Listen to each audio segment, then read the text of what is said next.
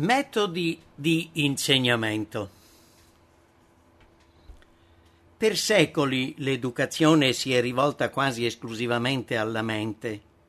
Questa facoltà è stata affaticata all'eccesso, mentre altre facoltà intellettuali non sono state sviluppate in conseguenza. Gli studenti hanno trascorso il tempo in un intenso sforzo per immagazzinare nel cervello una conoscenza della quale solo una parte poteva essere utilizzata. La mente, così appesantita da cose che non può digerire e quantomeno assimilare, si indebolisce, diventa incapace di uno sforzo vigoroso, personale, e si accontenta di attenersi al giudizio e alle percezioni altrui. Notando i mali di questo metodo, alcuni sono ricorsi all'estremo opposto. Secondo il loro punto di vista, l'uomo ha bisogno solo di sviluppare quel che c'è dentro di lui. Tale educazione conduce lo studente all'autosufficienza e lo sottrae alla fonte della vera conoscenza e della vera forza. L'educazione che consiste nello sviluppo della memoria e che tende a scoraggiare il pensiero indipendente ha una portata morale troppo poco apprezzata. Lo studente che sacrifica la facoltà di ragionare e di giudicare da sé diverrà incapace di discernere tra verità ed errore e finirà con l'essere facile preda dell'inganno, perché sarà portato a seguire la tradizione e l'abitudine. Un fatto da molti ignorato, ma sempre pericoloso, è che l'errore ben di rado appare nella sua vera luce. Esso riesce a farsi accettare sia mescolandosi alla verità, sia attaccandosi ad essa. La rovina dei nostri progenitori derivò dalla colpa commessa nel mangiare il frutto dell'albero della conoscenza del bene e del male. La rovina di uomini e donne del nostro tempo deriva dalla loro accettazione di un misto di bene e di male. La mente che si attiene al giudizio altrui può essere certa che presto o tardi si lascerà sviare. La facoltà di discernere tra il giusto e l'errato può conseguirsi solo mediante una personale dipendenza da Dio. Ognuno deve imparare da Lui attingendo alla sua parola. La ragione ci è stata data perché ce ne serviamo e Dio vuole che noi ne facciamo uso. Venite e discutiamo insieme, egli ci invita. Affidandoci a Lui potremo avere quella saggezza che ci metterà in condizione di riprovare il male e di scegliere il bene. Nell'insegnamento degno di questo nome, l'elemento personale è indispensabile. Cristo, durante il suo ministero, trattava individualmente con gli uomini e fu col contatto personale, con la personale compagnia che egli preparò i 12. Gesù impartì le sue lezioni più preziose in privato e spesso a un solo ascoltatore. Dischiuse i più preziosi tesori all'onorato rabbino nel colloquio notturno sul Monte degli Ulivi e alla donna samaritana presso il pozzo di Sicar. In quegli uditori il maestro notava un cuore impressionabile, una mente aperta, uno spirito ricettivo. La folla che così spesso si assiepava intorno a lui non era per Cristo una massa informe di esseri umani, e così egli riusciva a parlare a ogni mente e a fare appello a ogni cuore. Osservando i volti degli astanti, vedeva la luce che ne rischiarava la fisionomia e il loro sguardo pronto e intelligente rivelava che la verità era penetrata nell'animo. Allora egli sentiva vibrare nel cuore la corda della gioia e della simpatia. Il maestro scorgeva in ogni essere umano delle possibilità e non si lasciava influenzare da un'apparenza poco promettente o da circostanze sfavorevoli. Chiamò Matteo dal banco della gabella, Pietro i suoi fratelli dalla barca da pesca, perché lo seguissero e imparassero da lui. Lo stesso interesse personale, la stessa attenzione per lo sviluppo individuale sono oggi necessari nell'opera di educazione. Molti giovani, apparentemente poco promettenti, sono invece riccamente dotati di talenti non sfruttati. Le loro possibilità giacciono nascoste, data la mancanza di discernimento da parte degli educatori.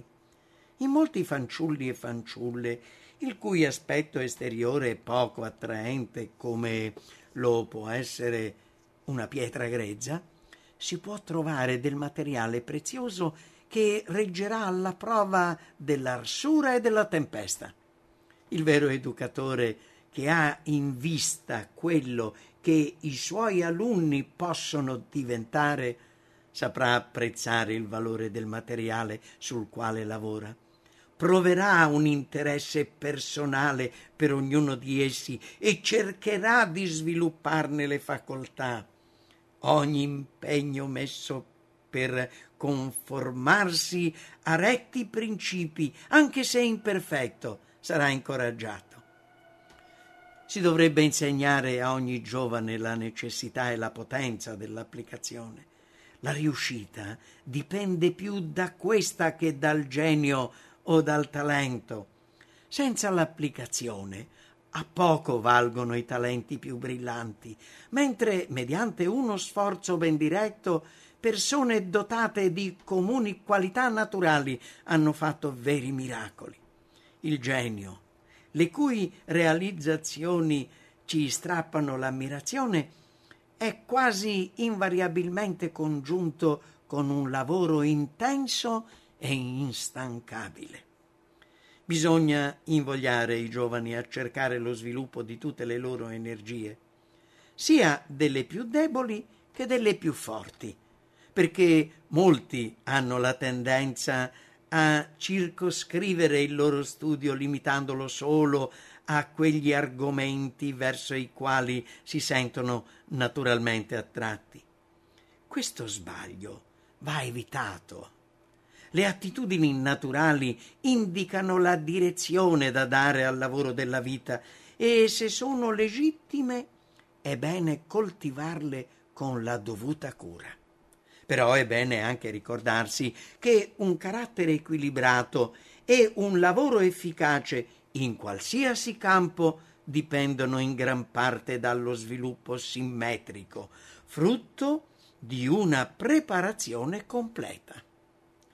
L'insegnante dovrebbe sempre mirare alla semplicità e alla efficacia e servirsi spesso di illustrazioni. Anche se ha a che fare con studenti di maggiore età, dovrebbe fare in modo che le sue spiegazioni risultino semplici e chiare. Molti studenti, anche se hanno una certa età, dal punto di vista intellettuale, sono spesso dei bambini. Un importante elemento nell'opera educativa è l'entusiasmo. Su questo punto un utile suggerimento si trova nell'osservazione fatta un giorno da un celebre attore. L'arcivescovo di Canterbury gli chiese perché gli attori di teatro riescono a conquistare il pubblico parlando di cose immaginarie, mentre i pastori del Vangelo non riescono a fare altrettanto con i loro uditori pur parlando di cose vere? Con tutto il dovuto rispetto per vostra grazia, rispose l'attore, mi sia permesso dire che il motivo è semplice. Consiste nella forza dell'entusiasmo.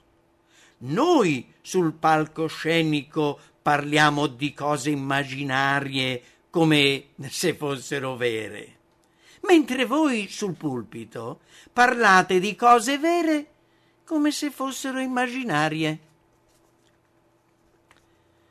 L'insegnante nella sua opera tratta di cose reali e dovrebbe parlarne con tutta la forza e con tutto l'entusiasmo che possono essere determinati dalla certezza della loro realtà e della loro importanza. Ogni maestro, inoltre, dovrebbe preoccuparsi che la sua opera porti a risultati ben definiti. Prima di cominciare a insegnare, egli dovrebbe avere in mente un piano preciso e sapere ciò che intende raggiungere.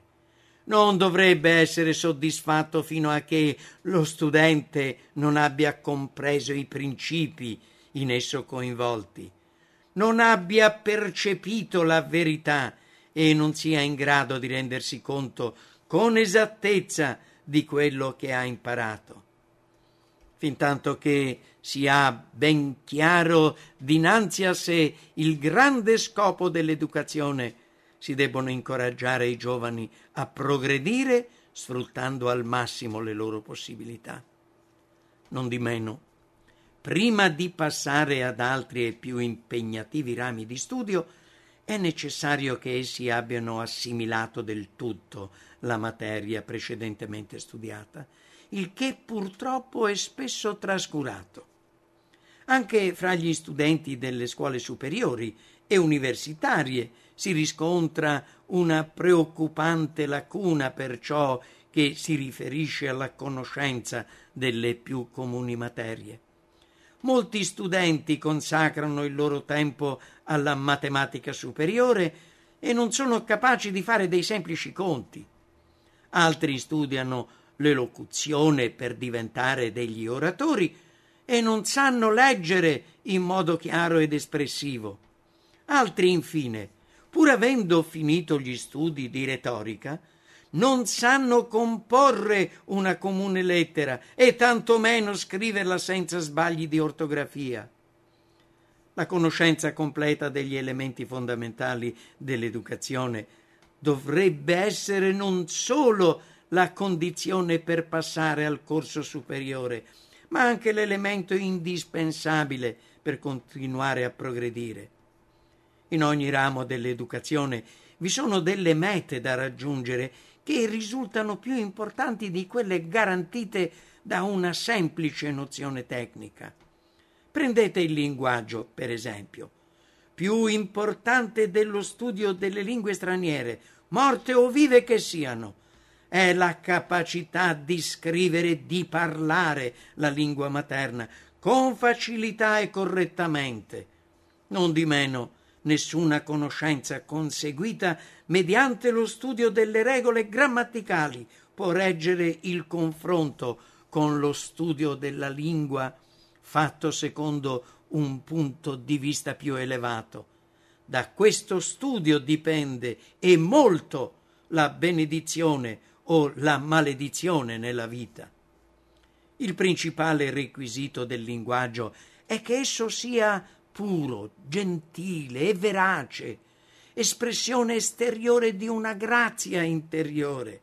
Dio dice: tutte le cose vere, tutte le cose onorevoli, tutte le cose giuste, tutte le cose pure, tutte le cose amabili, tutte le cose di buona fama, quelle in cui è qualche virtù e qualche lode, siano oggetto dei vostri pensieri.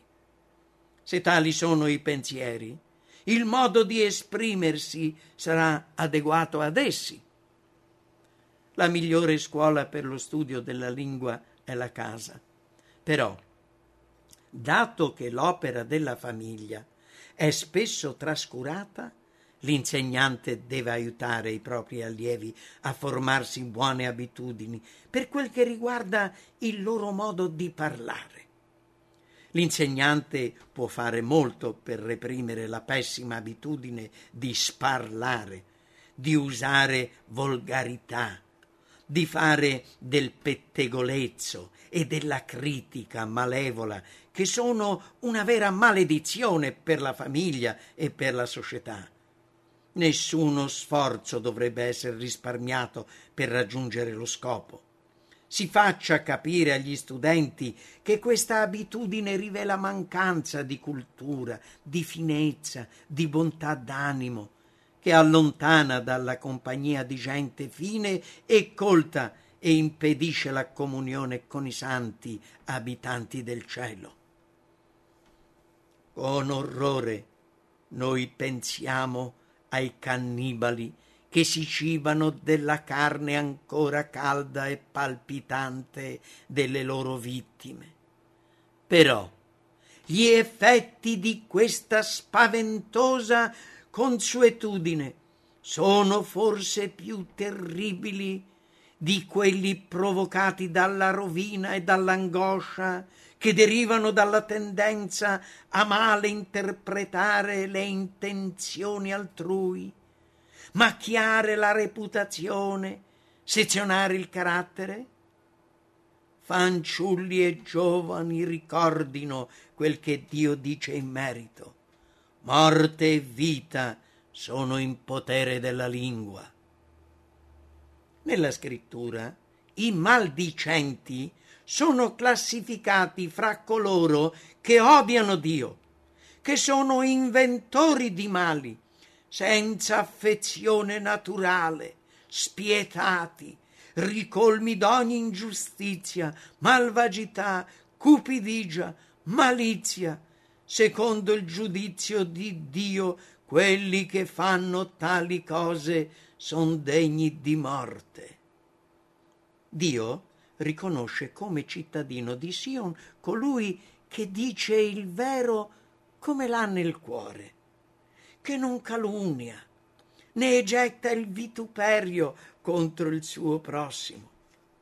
La parola di Dio condanna anche l'uso di frasi senza significato, riempitive, che rasentano l'empietà. Condanna i complimenti ingannatori, le risposte evasive, le esagerazioni, le frodi nel commercio, tutte cose comuni nella società e negli affari del mondo. Sia il vostro parlare sì, sì, no, no, poiché il di più vien dal maligno. Come un pazzo che avventa tizzoni, frecce e morte, così è colui che inganna il prossimo e dice: ho fatto per ridere. Strettamente alleate al pettegolezzo sono l'insinuazione velata, l'allusione accorta, mediante le quali il cuore impuro cerca di insinuare il male che non ardisce esprimere apertamente. Ai giovani si deve insegnare a fuggire tali cose, come si fugge la lebbra. Nel linguaggio non v'è forse errore che giovani e adulti accettino con maggiore facilità di quello che consiste in un modo di parlare precipitoso e impaziente. Essi stimano scusa sufficiente. Non l'ho detto intenzionalmente, non intendevo dire quello che ho detto. La parola di Dio però non prende le cose con tanta leggerezza. Essa dice: hai tu visto un uomo precipitoso nel suo parlare? C'è più da sperare da uno stolto che da lui. L'uomo che non si sa padroneggiare è una città smantellata, priva di mura. Basta un attimo perché una lingua impaziente, irriflessiva e veemente provochi un male che un'intera vita di pentimento non riuscirà a recuperare. Quanti cuori infranti, amicizie rotte, vite rovinate da parole precipitose e astiose di chi invece avrebbe dovuto recare aiuto e conforto. C'è chi parlando inconsultamente trafigge come spada, ma la lingua dei savi reca guarigione, dice il sapiente nei proverbi. Una qualità che andrebbe particolarmente coltivata in ogni giovane è lo spirito di altruismo che dà alla vita una inconsapevole grazia. Di tutte le doti del carattere, questa è una delle più belle e costituisce uno degli elementi essenziali per riuscire nella vita.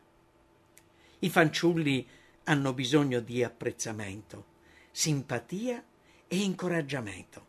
Però bisogna fare attenzione a non suscitare in essi l'amore per gli elogi. Non è bene sottolineare troppo o ripetere in loro assenza le parole intelligenti che hanno detto. I genitori e gli insegnanti che hanno chiaro dinanzi a sé il vero ideale del carattere e le possibilità di riuscita si asterranno dall'incoraggiare nei giovani il desiderio di fare sfoggio della loro capacità e dei talenti realizzati. Chi sa guardare più in alto di se stesso sarà umile pur avendo una dignità personale che non si lascia abbattere o sconcertare dalla pompa esteriore o dalla grandezza umana. Le virtù del carattere non si sviluppano secondo una legge arbitraria, ma col rimanere in un'atmosfera pura, nobile e vera. Ovunque c'è purezza di cuore e nobiltà di carattere, tali doti si manifesteranno negli atti e nelle parole. Chi ama la purezza del cuore e ha la grazia sulle labbra ha il re per amico. Quanto si è detto del linguaggio si può dire di ogni altro studio. Esso può essere condotto in modo da contribuire alla formazione del carattere. Ciò è particolarmente vero della storia. Essa va considerata dal punto di vista divino. Come viene spesso insegnata, la storia è poco più che la narrazione di ascese e crolli di re, intrighi di corte, vittorie e sconfitte di eserciti, ambizioni e avidità, inganni, crudeltà e spargimento di sangue. Così insegnata, la storia può fare solo del male. La straziante ripetizione di delitti e di atrocità, le enormità e le crudeltà descritte gettano un seme che produce in molte vite una vera messe di mali. È molto meglio studiare alla luce della parola di Dio le cause che stanno alla base dell'ascesa e della caduta degli imperi. I giovani studino questi racconti e si rendano conto che la prosperità delle nazioni è collegata all'accettazione dei principi divini. I giovani studino la storia dei grandi movimenti di riforma e considerino che spesso questi principi, sebbene disprezzati e odiati, e abbiano portato chi li professava o nel carcere o sul patibolo, hanno finito col trionfare grazie a tali sacrifici. Questo studio offrirà una vasta e completa visione della vita e inoltre aiuterà i giovani a capire qualcosa delle sue relazioni e della sua dipendenza. Essi vedranno che noi siamo stati riuniti in modo meraviglioso nella grande fratellanza della società e delle nazioni e comprenderanno fino a che punto l'oppressione o la degradazione di un membro significhi una perdita per tutti. Nello studio dei numeri si insegna un metodo pratico che ogni giovane, ogni fanciullo impari non solo a risolvere problemi immaginari, ma anche a tenere un conto accurato delle proprie entrate e spese, che ciascuno impari servendosene il giusto impiego del denaro, sia che li provvedano i genitori, sia che li acquisiscono con le proprie economie. È bene che bambini e bambine imparino a scegliere e acquistare i loro abiti, i libri e quanto ancora può servire, col tenere poi un conto esatto delle spese, e si impareranno il valore e l'uso del denaro meglio che con qualsiasi altro metodo.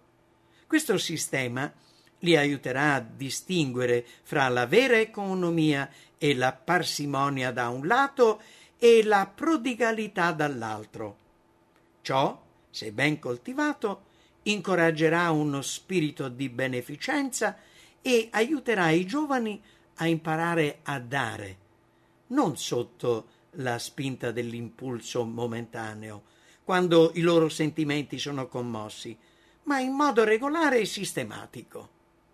È così che ogni studio diventa un aiuto per la risoluzione del problema per eccellenza, la preparazione di uomini e donne per il migliore adempimento delle responsabilità della vita.